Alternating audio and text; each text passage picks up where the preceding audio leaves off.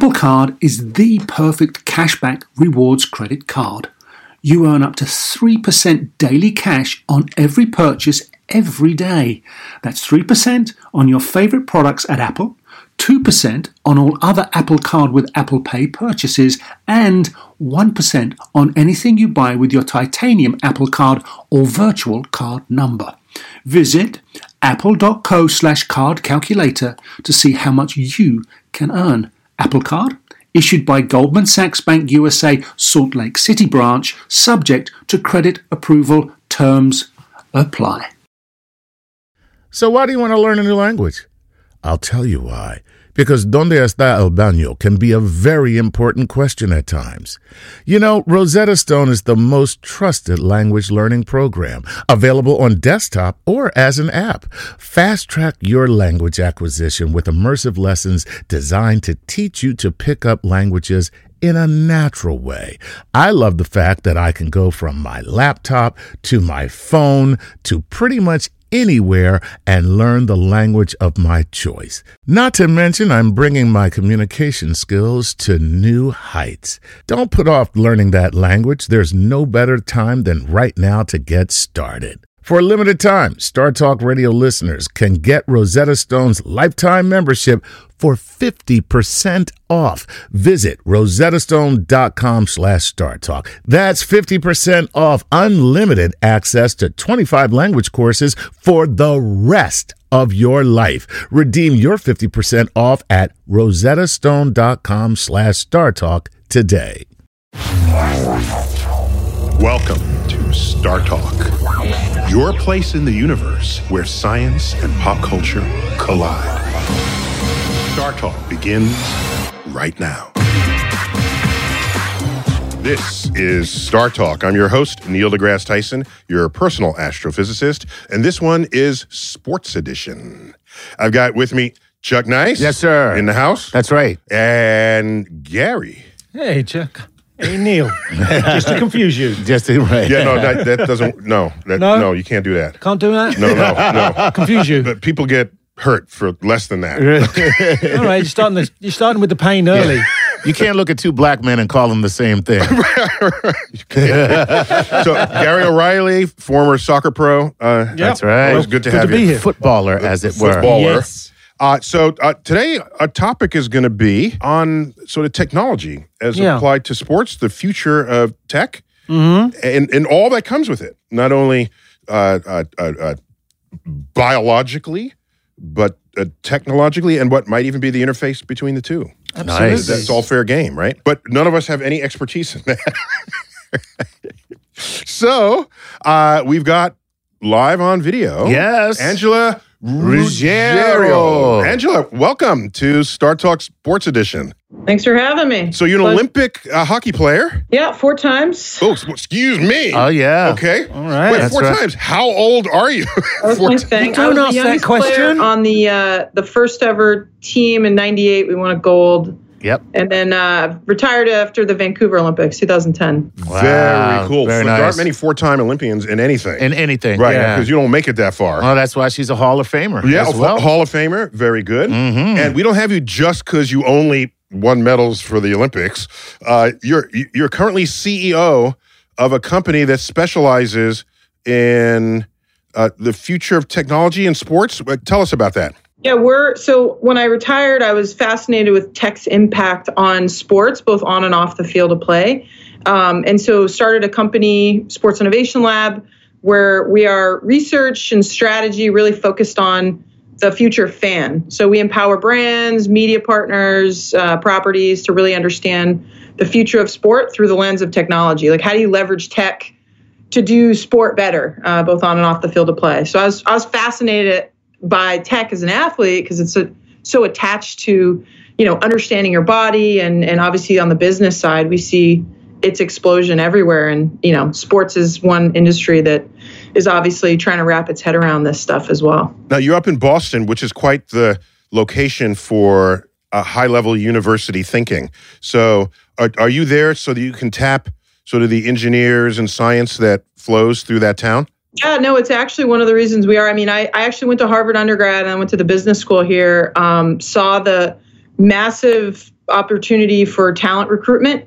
Biotech, fintech, I mean, sports tech is one area that I'd like to grow here in Boston. So there's the talent, there's the tech sort of focus here in Boston, but also we got a great sports culture. Absolutely. Love or hate the Patriots, the Red Sox, the Bruins.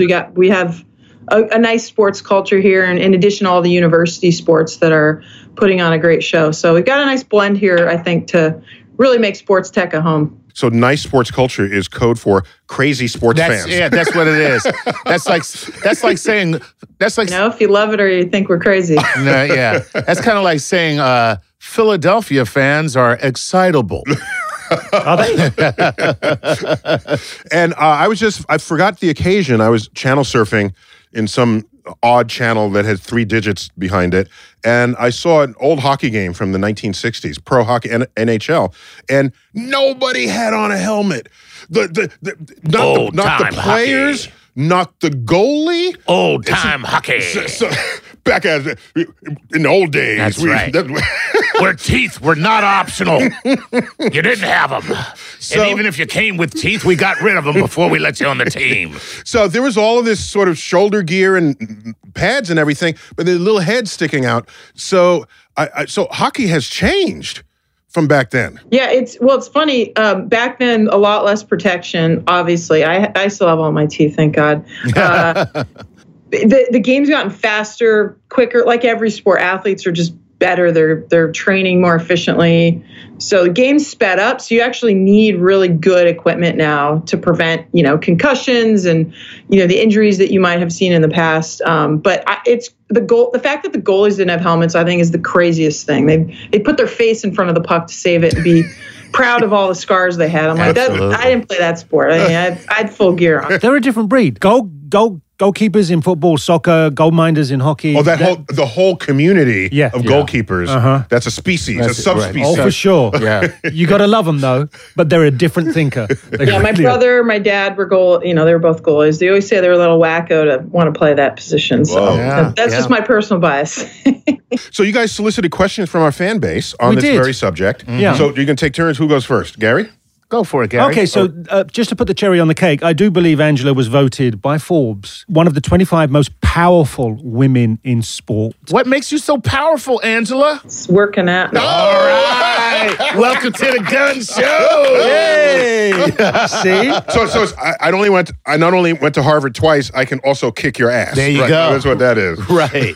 As if you didn't know. I thought it was, one thing I did when I transitioned from playing to, obviously it's a really hard for most athletes, I think, figure out what they have a passion for next. I was lucky. I got elected to be a member of the International Olympic Committee. So I spent 8 years on the board there. I was on the executive board. Got me exposure to global sport. My last role was with the LA 28 Olympic bid. So we were able to successfully bring the games back to LA in 2028. I was the chief strategy officer there. So I really just thrust into the business of sports after I retired from playing.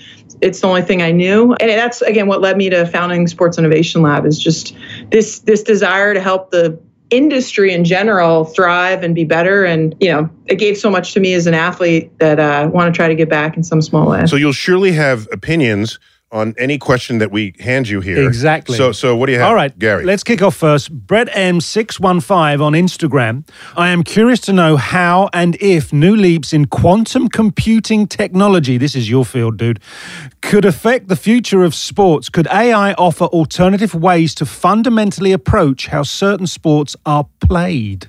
So let me offer that question in a different frame. Please do. So quantum computing would greatly speed up any computing that's currently going on right now.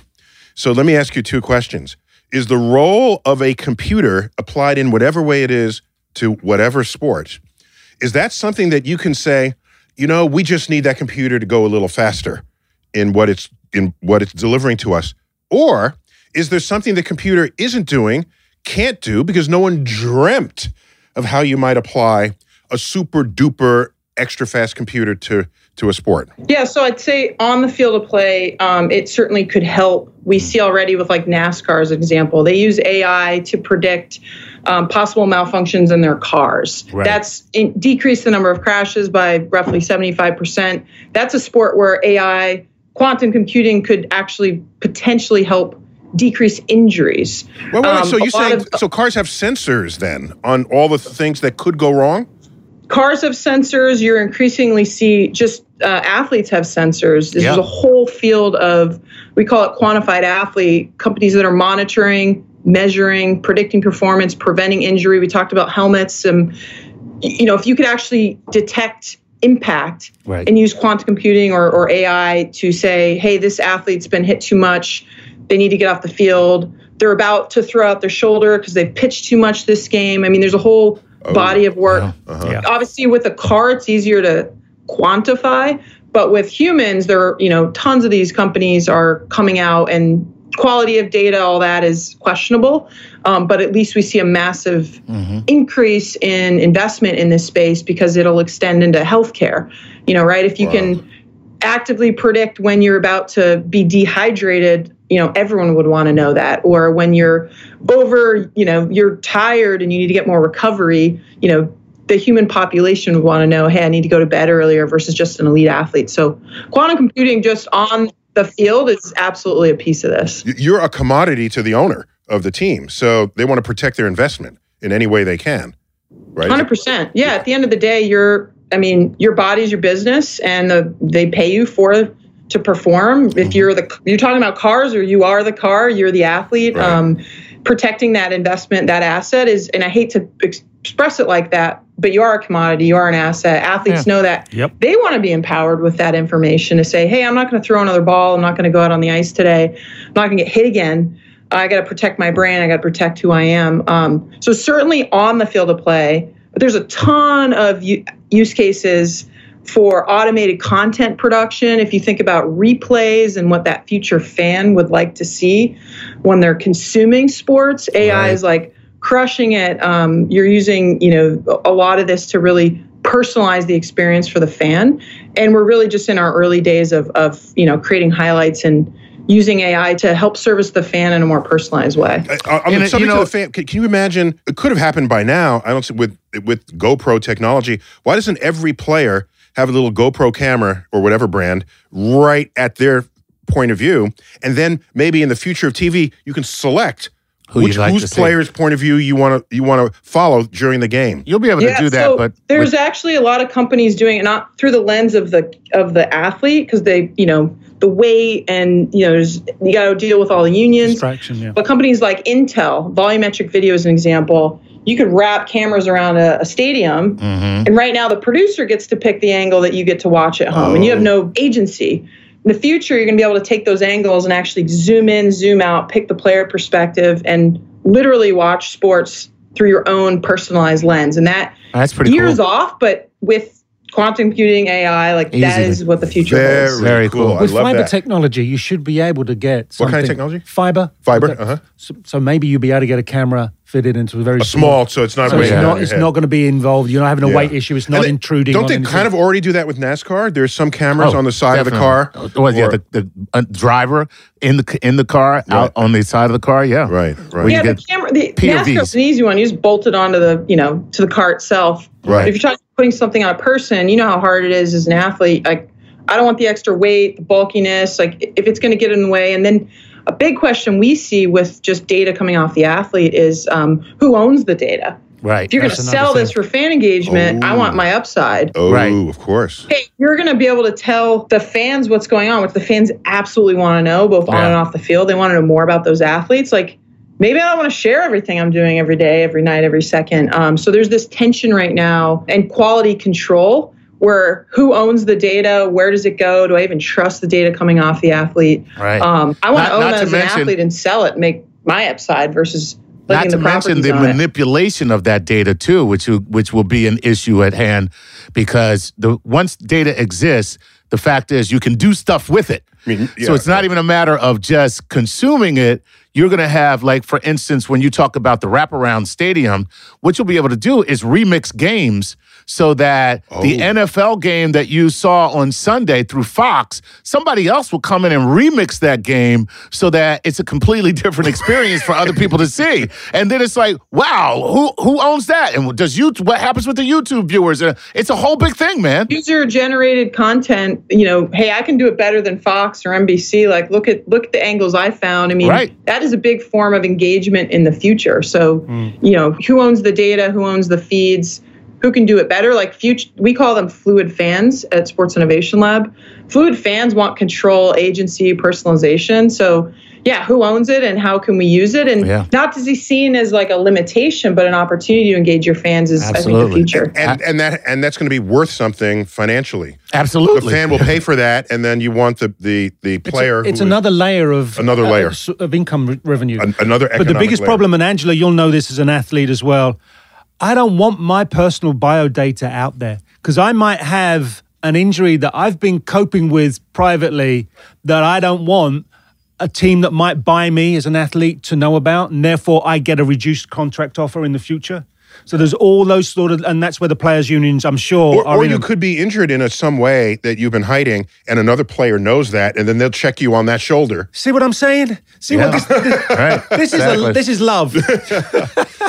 No, it's a good point though, because the athlete, but also might have the opportunity to sell that data to sports bettors now. That's right. There you go. Again, that's a whole other industry. Mm-hmm. Hey, I want to use that for social media, so my fans actually know me, and I'm willing to give you my heart rate and things that maybe I'm not going to sell to these companies or the league. So I won't give you my heart, but I'll give you my heart rate. Oh, just in time for Valentine's. Here's my BPMs, baby. So, Angela, we got to wrap up this segment, but a quick question. Did you play hockey for Harvard? I did. Okay, so you must know Oliver Barrett. I don't. That's the character in the movie Love Story. Oh, yeah, I know Love Story. Of course. So he played hockey for Harvard.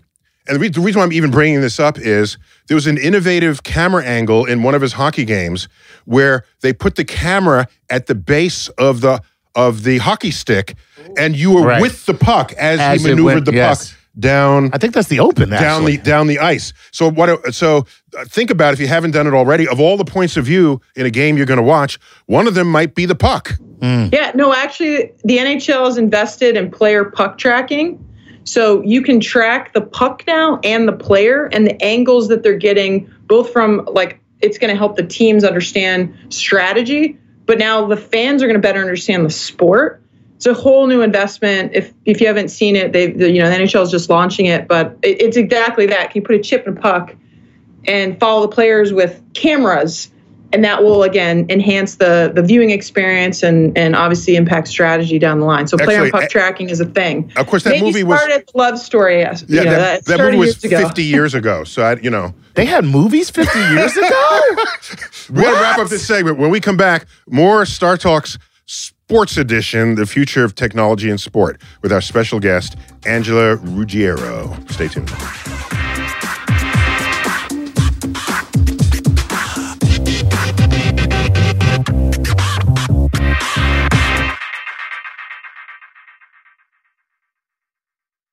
Working moms have way too many to-dos. Switch to H&R Block and have an expert do your taxes for you. Block guarantees 100% accuracy and your max refund or your money back.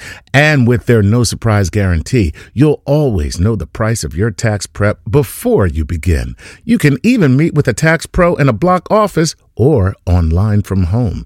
So take a breath, moms. This tax season, it's better with Block. Make an appointment at hrblock.com. All tax situations are different. Not everyone gets a refund. Limitations apply. Description of benefits and details at hrblock.com/guarantees.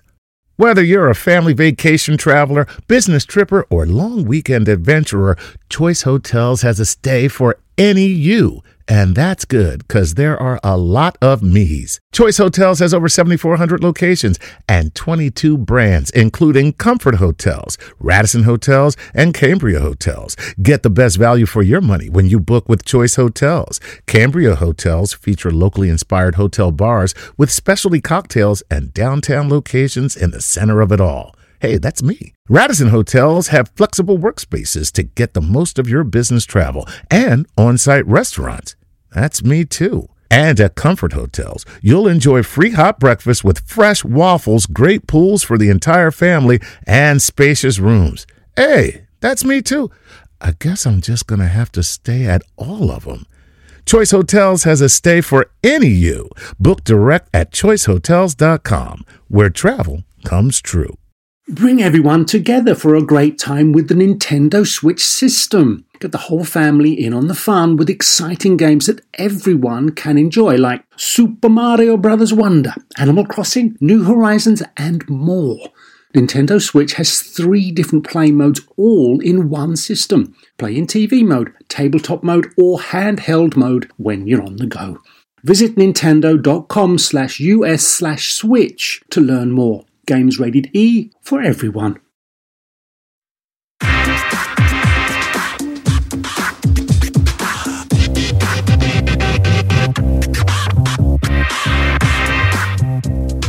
Star Talk, we're back. Sports edition. Chuck Nice, Gary O'Reilly. We've got on a live video Angela Ruggiero, four-time Olympian. She's CEO of her own company up in Boston that's studying the future of tech in sports as it applies to the sport itself, the players, and even the fans. So it's a Cosmic Queries edition. So, Chuck, you're next up. All right, so this is... By the way, the first segment, we only got through one question. So that's fine. That's all right. Okay. With one brilliant answer. Angela gives wonderful information. Okay, In that one answer, we covered so much ground. All right. So give it to me. Yeah. Anybody who has a problem with it, you know what? Shut up, hockey puck. All right. Shut up, you hockey puck. All right, here we go. This is Asfor Sigurvinsson, and he's a Patreon patron, which means that... You better pronounce his name right. Try again. That's his name, Asfor Sigurvinsson. Yeah. All right. I'm good with the Nordic names. All right. It's the regular names I have a problem with. All right. He says, could AI and big data one day be viewed as an unfair advantage? Now, only to the team stupid enough not to use it. Yeah. Yeah. So, Angela, what about how level the playing field is? If one team decides they're not going to invest in a gym with exercise equipment, well, they will, but not as much as some other team, and they put the extra budget into AI, big data tech to analyze performance to boost their competitive advantage. Is that an unfair? Is that a non-level playing field? It's already happening, and teams that aren't investing it are already losing ground. I mean, I think you expect as an athlete, we see VR or AR as an example. VR is a big thing. It's fun, but there are companies now saying, hey, we don't want the reps on the body of the athletes. Give them some virtual training where they can practice scenario analysis without the impact on them as a person. So we're already seeing investments in these kind of technologies that, again, level the playing field in some cases, but give a massive advantage to and look, every team is different. Some are making decisions on their gut still, and hey, get in the gym and work harder, not smarter. And well, they're stupid. That's unfortunately the case. But the smartest teams are saying, why not take advantage of all this personalized tech to give, again, a personalized experience? And that's about understanding who you are. I played hockey. There's 5-6 people on the ice, different positions, different ages, different injuries, different requirements, positions. We shouldn't train the same exact way. The investments in that personalized training is where we see a lot of the investment being made. So you're saying a headset can replace some training where you're getting your brain familiar with setups and configurations on the ice or on the field. Not just some. And without putting your body at risk, because there's still, even if it's softer contact, somebody's still hitting you. It's not just some. I mean, I'm not speaking as an expert, but I just read an article in Scientific American about... We're so proud of you, Chuck. Thanks, man. But Angela, you proud of... He's our in-house comedian, and he comes to my house saying he's reading Scientific American. I'm proud of you, Chuck. I have a subscription. But neurologically, what happens is the visual cortex is engaged in such a way that experientially your brain is going through that experience. Okay. So you are literally in the game as far as your brain is concerned when you are training visually with these headsets. You are in the Matrix. So the thing is, Angela, this virtual reality that's constructed is brilliant for quarterbacks that are sort of third and fourth string. They don't get game time. They're not going to get reps. Oh. So but they are learning to. This is game development. So they bring up their game to a speed without getting smashed to bits. Now, the also thing in soccer, they use it for a coaching aid, where a coach can take himself into a game and realize why a player made a certain decision. Same with ice hockey. Why did that pass go there? Why did that happen here? Now, that's a now. Where do you see this evolving? Where do you see the next iteration of this going? I think it'll be the bare minimum that you're going to, again, have use and application of all these technologies to give you table stakes. So we talk about the 10,000 hours to be an elite athlete, and that required getting on a car, driving to practice. Like maybe you can accelerate those 10,000 hours because you're doing some of it virtually. Yeah. In the future, now you're focused more on the skills components and the personalization versus, just pounding the pavement and getting your reps in. But, the thing I'm most excited for outside of just the athletes is actually the fans. So those that are using, technologies that are you're going to give you a more personalized experience as a fan, maybe personalized chatbots. They know I walk in the door, they know who I am, what I like, what kind of athlete. They're personalizing the jersey they send to my house, the beer that I like to drink while I'm there. Literally everything. I mean, that I think is one thing I'm really excited for, because you can make money by winning championships or just having a killer fan experience. Yeah. So let me ask you, what is it happening? That's kind of they've already been trying to do that at stadiums. Yeah, right? I was about to say, what's happening now at stadiums to increase the fan experience? I haven't been to a stadium in a while, so that's why I'm asking. It's been a while since I've been to Especially since, what is your urge to go to a stadium if you can stay home with an 85-inch flat panel monitor? Guilty as charged. Yeah, okay. Yeah. That is the tension in this world right now, is the majority of fans can stay home, have a great experience, have 10 screens open, a second screen, a third screen, watch multiple sports, personalize their content. So what's the impetus to get up and have that hassle to get to the stadium and the cost to do that and bring your family? And it's all about that smart venue is what we call it at Sports Innovation Lab. It's about creating a personalized experience. Maybe you don't have to deal with security now because think about Clear. You guys use Clear at the airport? Clear. Yeah. I use Clear at the airport. I love it. They're coming into stadiums now. So now you use your biometrics, you walk right in. Maybe now your identification is attached to that. So you're using your thumbprint and your eyes to order. You're over 21. You can order food. Maybe you have a tab now. Oh, Angela's in the venue. Again, I may bring up beer.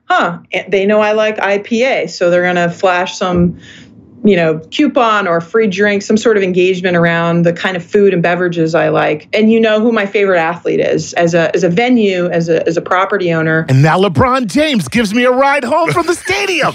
Nah. You just have to do more to service this, fluid fan, we call it. And that is the big hurdle that a lot of these properties are trying to figure out. You can't just rely on the field anymore. If you're winning, fantastic, but the majority of teams do not win. They don't win the championship. So what are you going to do to get them off their butts, get in the stadium, and make them have a great experience? A deep fact. The majority of teams do not win championships. That's right. Exactly. So someone you'll know, is it John Ledecky at the Islanders? Yeah. They're building this new arena in Belmont on Long Island, and he was describing... New Belmont racetrack. Yes. Yeah, at the exactly what you've just described, where you get face recognition, they welcome you, your family, who are your guests, and they know what you ordered last time, and they're saying, would you like to repeat that order? And he said, well, what we want to try and do is, rather than have you sat in traffic an hour or however long it takes to once you leave the arena. He said, build areas where you could go and watch things, be entertained, have free Wi-Fi, and you can spend that hour enjoying yourself, not sat in your car. So that's the thinking that's currently coming through. Threefold increase in the last 10 years in what we call these entertainment districts. So you don't build a stadium anymore, you build a district, because everyone can't get in, they can't afford to get in, maybe don't want to get in, they just want to be a part of the atmosphere, they could care less about the sport. It's about entertainment, it's about, again, you're capturing more of their wallet share and their time share at the end of the day. I think that is the most important thing I've learned at Sports Innovation Lab. We are in the attention economy. Sports is awesome. I love it. I played it. I want people to love, but we cannot drop the ball and not take advantage of tech and all these amazing innovations to get people engaged. And that's what Belmont is doing. They're saying, cool. Yeah. All right, maybe you don't want to go to the game and watch the Islanders, but you want to be a part of what everyone else is doing. The culture. You know what? That basically sums up what the Super Bowl is. The majority of people watching the Super Bowl on Super Bowl Sunday are not football fans. They just want to be a part of the Super Bowl cultural experience. Right. Cool. So next question. All right, let's go. So we've got David John Chase on Facebook. Is there any thought as to how strategies or techniques suggested by computer analysis affect the entertainment value of sport? So in other words, I'm guessing... Interesting. Should we now, as an entertainment business, be constructing plays that are more entertaining than plays that are just there to outright win? I love that question. That's a really interesting question. I mean, I'd say if you own the team or you want to win because you make more money when you win. Exactly. But I think what I'm seeing more of here at Sports Innovation Lab is what are the ways we can create more shoulder content, more maybe not on the field of play, we can control it, but to your point of the Super Bowl, everyone knows that J-Lo is going to be, the halftime show, and people wait to see the commercials, and they want to know about what the athletes are doing 24/7 now. And like a small fraction of what we consume as sports fans now is actually the game. A lot of it is all the stuff that surrounds it. And that's where maybe the investment dollars should be thought to go, as opposed to, manipulate the game. I don't know, as a purist, if I'd ever want that to happen. No, I'll give an example. I don't think it would happen anyway, because quite frankly, most fans are interested in winning more. What entertains a fan, if you're that fan, is seeing your team win. Let me give an example. Go ahead. Okay. I'm on a basketball court. All right. And I break away. Right. And I know I got a teammate right behind me. Okay. I could make the easy layup, but I do not. I toss it against the backboard. Alley-oop. It bounces off the backboard, and the guy behind me catches it in midair and slams it, and I am on Sports Center that night in Plays of the Day. Because you're showboating. Well, that's what you're doing. You're a showboat. Okay, so we analyze it and say, that gets extra fan engagement, extra social media. You're right. Repostings. Yeah. So that makes sports that much more of an entertainment commodity than simply, are you making the shot? But let me just, and I'll let Angela get in on this too, but what you just said is more of a jazz-like improvisation than it is a design play that's put into the game for the express purpose of entertaining the fan. But at some point, somebody had to invent the alley-oop, all right? All right. And I would bet that half the alley-oops ever done were completely unnecessary because the person who tossed the alley-oop probably could have taken the shot themselves. Okay. Probably was a shot. And initially, it was a shot. Yeah. So, Angela, what is your sense of that? And I'll lead with another example, because I remembered I was alive and aware in the early days of computing when this happened. Jugglers, the 3-ball juggle, where you can toss one into another like this, and another one is they go in a circle. There's a juggle sequence that a computer discovered that no one had ever thought of before.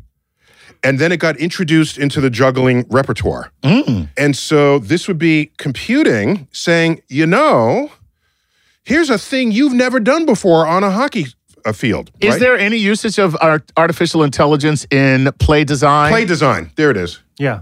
So we're seeing, obviously, if the alley-oop isn't going to affect the outcome because you're going to score one way or the other, like that makes sense. Of course, like the NBA is all about entertainment. There's more opportunity for entertainment with individual athletes than with team sports. I mean, the chain, even going into the locker room and giving access, like that's a cultural shift to allow fans to engage in that way. I don't know if, I'm not seeing anything prescriptively about on the field of play. We're seeing a ton about fan engagement off the field of play. So not as bullish, obviously, on changing plays or changing techniques, AI affecting. Now, AI is absolutely affecting predictive analytics. Again, back to sports betting. Yeah. We know that, there's been some simulations around EA Sports and Madden, and they've actually predicted 10 out of the last 15 Super Bowl victories based on video game simulations. Oh. So that's like, okay, they're using it to predict outcomes, but they're not actually, it's not the coach sitting there saying, now there's football leagues being designed, Your Call Football, Fan Control Football, which are saying, hey, fans, pick which one you want. And so the coach says, here are 4 different options. You go online and pick. And because of low latency, you can see the play in real time and actually have impact in what play that coach will call. Of course, they can override it in certain cases. They're like, you fans are idiots. I know what's going to win the game. Right. But for the most part, that is fan engagement, and it's based on this, which is crazy. Right. I just don't know, again, is that what the future holds? Or people are going to say, I want to sit back and relax and just watch. Right. What else am I paying for? For you to make the decision. Exactly. As I can. Yeah. We got to take a break. We'll come back with our third segment of Star Talk Sports Edition.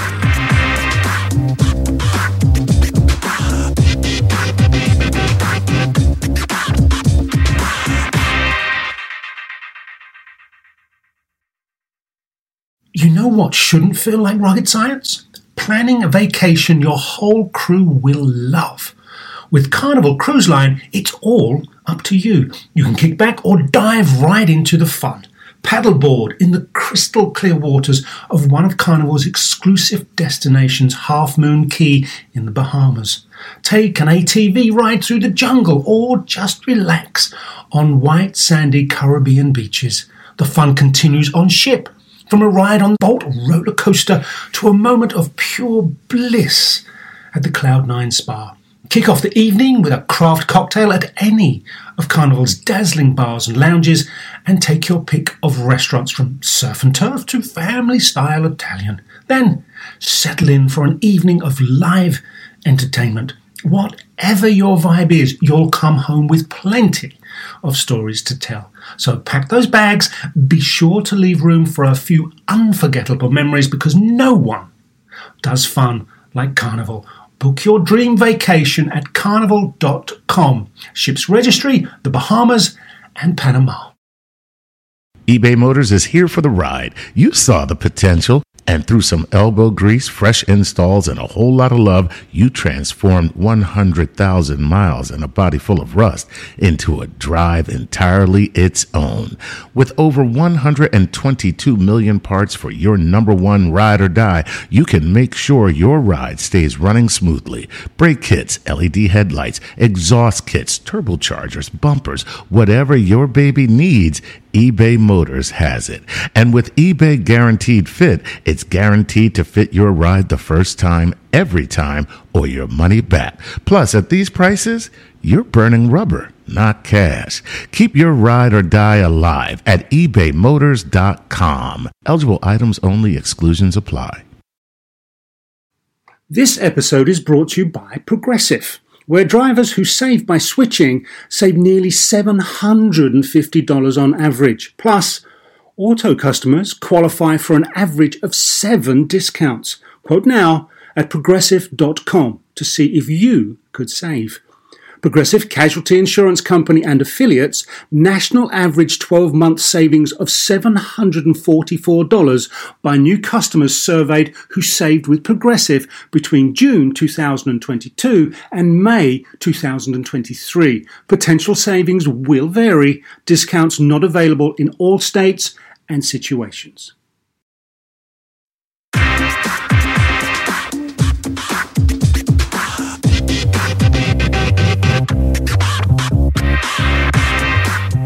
We're back. Star Talk, Sports Edition, Cosmic Queries. Angela on the line. Hockey great. CEO of was it Sports Innovation Lab? Sports Innovation Lab. Innovation Lab. Right. Olympian, gold medalist, and Hall of Famer. Wow. And the right person for this show. And she has all her teeth. Wow. That's the most forget the medals. She's got all her teeth. Yeah. I think everybody in this conversation is pleased with that. All right, so in this last segment, let's see if we can get more questions squeezed in. Okay. Right. So we tighten up the question and the answer. What do you have? All right, here we go. This is Michael Tobias from Patreon. He says, hello, Dr. Tyson and Angela. One day, will advancements in sports technology eventually lead to athletes not requiring as much talent to be considered exceptional? And as for fandom, will advancements in sports watching technology lead to nobody wanting to attend events in person? We kind of touched on that just a second ago. Yeah. But I like this idea of, could it lead to a decrease in necessary talent? Kind of like the Moneyball thing, where you're going after such specific skill sets that maybe this guy doesn't have to be an all-around ball player, all-around skater, all-around hockey player. Well, I just need you to do this one thing. Is there any fear of that? Yeah, specialization is always, I think, part of what sport. We're all trying to perfect, our output at the end of the day. I think it'll make us smarter in our choices of who we select to be on teams. It'll be less based on gut and more based on this money ball. What does the data say? At the end of the day, though, you can't measure heart.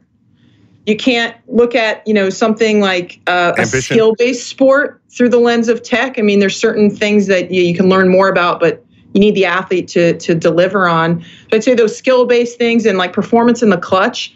So I still think sports will always have the human element, but it certainly will make it smarter in ways that will, again, prevent injury and allow the right talent to be selected for the right roles. I like that answer because that's a great answer. What it puts right out up front is, at the end of the day, the elite athlete is not simply the person who's physically fit, because that's a dime a dozen. It's the person whose mind can take them to a new place and perform in the clutch, perform under pressure, perform with fans screaming, and that's not any old person. That's the rare.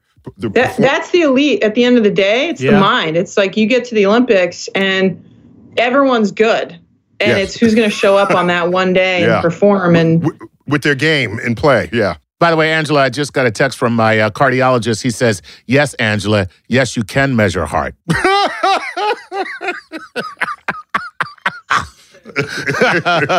Why is your cardiologist listening to us? Right. Okay. Next one. All right. Andrew Sediger on Facebook. He's got 2 daughters who are speed skaters, so kind of in your realm of expertise. I know there's been some huge advancement in skin suits, materials and technology. I dream the day when the suit will provide real-time data on athletes' performance. Isn't that already out there in terms of the suits? These are suits that monitor you medically, I guess, right? Yeah, it depends on the sport, but we're seeing that, increasing, an investment in, again, data coming off the athlete, because if you can know in real time, hey, this athlete's overheating, this athlete's tired due to injury, you can track just their speed alone. You're talking about speed skating. I mean, so much better than a stopwatch, coach on the corner doing this, or so if you can get down to the millisecond, again, usually there's technologies in the skate, and that's how they review, who won the race, so to speak. Mm-hmm. But having something on your body is so accurate, and it's going to allow in the future a lot more different data points. And data for data's sake, not good. It's the analysis that we always sort of skip over. It's like, what does that tell you? What does that mean? How do you change your training regimen based on that? Right. Wow. Cool. And that'll separate the clever people from the people who just want to get data because it sounds like it's a cool thing to get data. Right. Yeah. At the end of the day, is what is your understanding and interpretation of the data? Well, that's true in science, in all of science. All of science. Yeah. Right. Yeah. Data's cheap. It's the analysis and understanding that separates what you do with it. All right, give me another one, quick. All right, here we go. Rajtilak Kapoor says... I don't believe any of these names you're reading. Listen, man. That's what's there. It's right there, okay. Rajtilak. You just sound like you don't know what you're reading, but go on. It's such a common Indian name. What's up, Raj? Go. All right, here we go. He says, hey, Star Talk team, thanks for continuing your amazing work in making science inspirational. My question is this. Almost every competitive sport has its own version of the argument of who is the greatest of all time. Will the application of AI and other technologies finally be able to give us a definitive answer of who is the greatest of all time in any sport? So this would be, you'd have to, and often is the case, someone from yesteryear who excelled, could they beat someone today, kind of thing. Yeah. So does that go on in, it's certainly a fan interest topic, whether or not, the athletes themselves give a rat's ass, but fans argue about this all the time. By the way, yes, they do. In bars. Someone's going to come up with some algorithm that, they're going to claim will definitively say who's the best athlete. I think it's, even just within a sport, the debate is so incredibly hard because we just talked about performance technology on the athlete. You've got better ways to train now through technology. You've got better analytics on, better bats, better balls. I mean, so athletes in general have more resources at their fingertips. So they should be getting better, faster, stronger, more efficient, more lean. But then to compare by sport. I mean, someone's going to have to do the weighting and say, well, a hockey player has X, Y, and Z, and we should weight relative to a swimmer. That, I think, is all subjective. I don't believe whoever's going to rank it is going to be objective. Okay, I get that, but I have a problem with the who's the greatest of all time, because it's who do you respect? Which sport do you respect? But what I think the way you do that is you say, how great were you in your day relative to other players? In your sport, I think that's smart. But how would you then rank a swimmer to a hockey player compared to a soccer player, footballer? Well, then I don't think you could do it. And also, true, you're definitely going to have a bias. And even if you write an algorithm, that algorithm is going to reflect the bias that you have for the sport, without a doubt.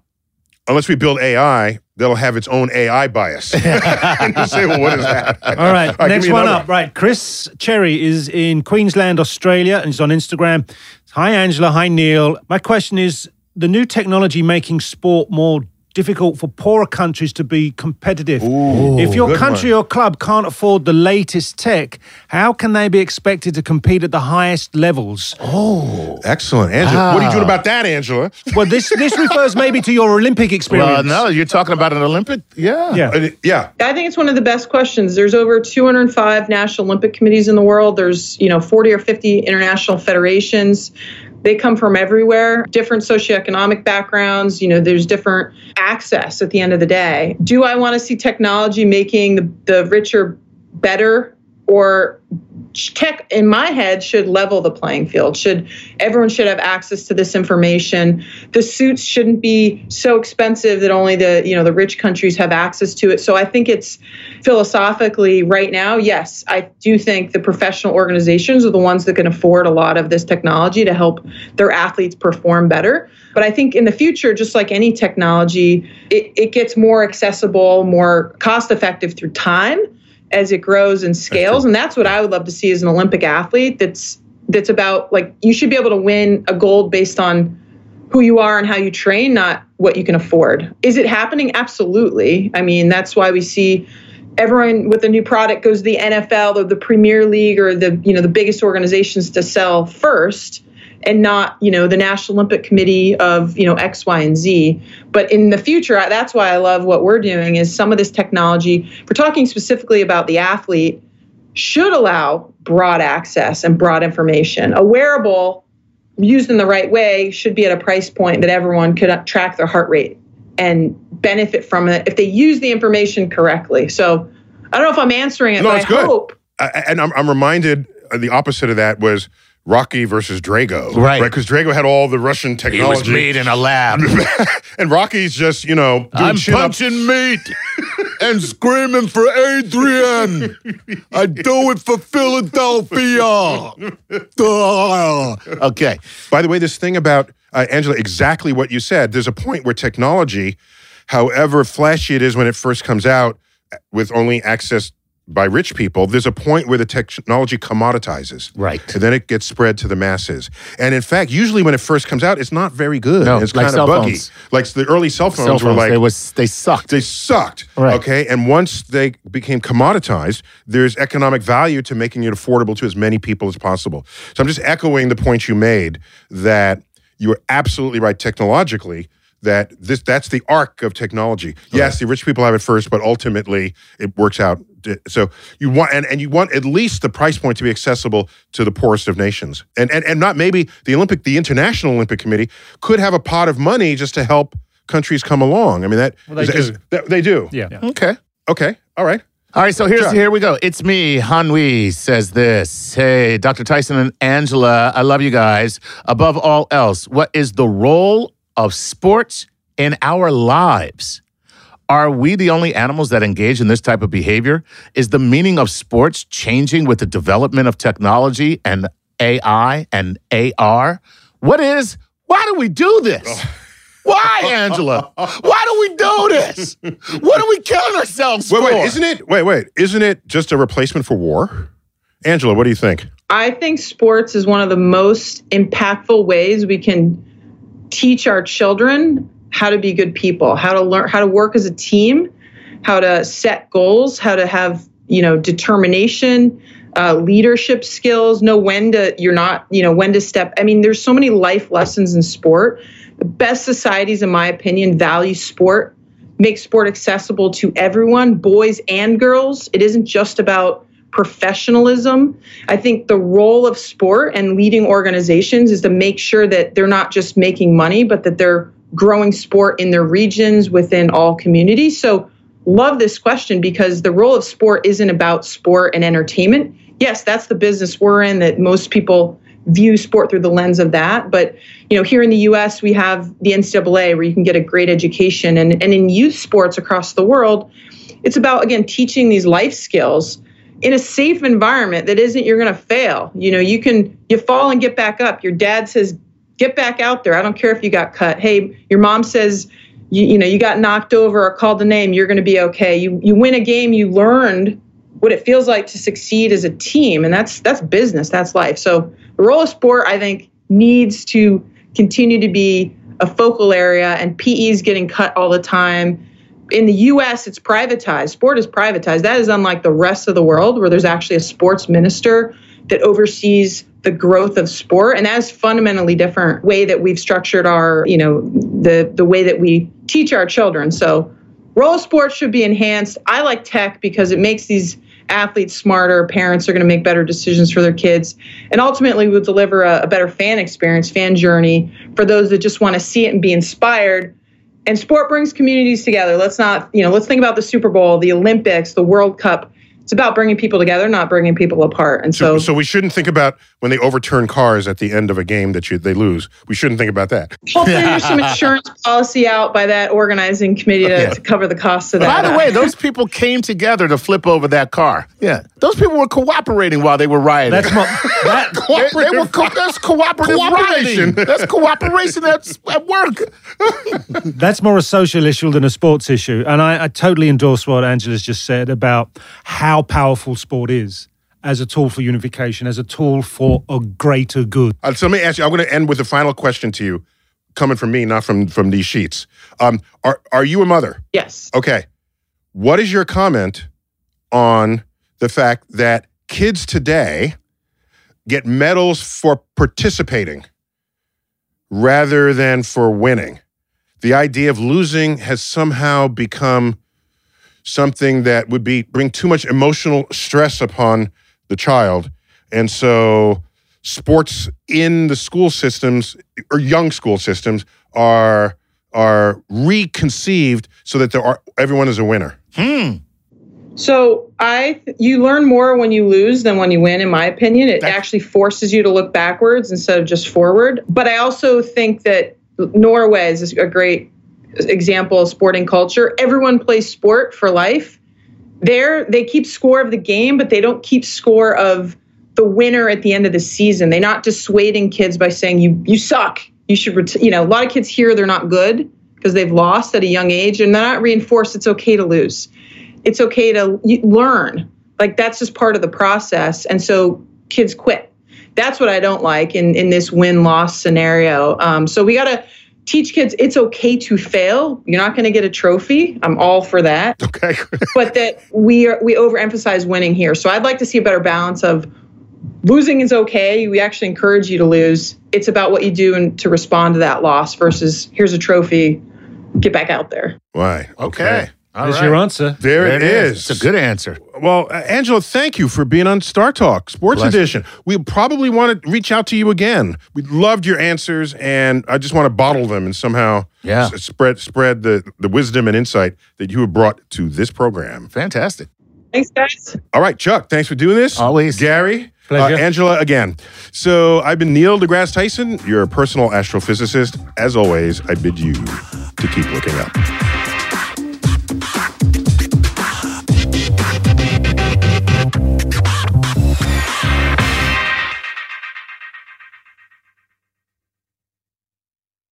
Reese's Peanut Butter Cups are the greatest, but let me play devil's advocate here. Let's see. So, no, that's a good thing. That's definitely not a problem. Reese's, you did it. You stumped this charming devil. Everybody in your crew identifies as either Big Mac Burger, McNuggets, or McCrispy Sandwich. But you're the Filet-O-Fish Sandwich all day. That crispy fish, that savory tartar sauce, that melty cheese, that pillowy bun. Yeah, you get it. Every time. And if you love the Filet-O-Fish, right now you can catch 2 of the classics you love for just $6. Limited time only. Price and participation may vary. Cannot be combined with any other offer. Single item at regular price. Ba-da-ba-ba-ba.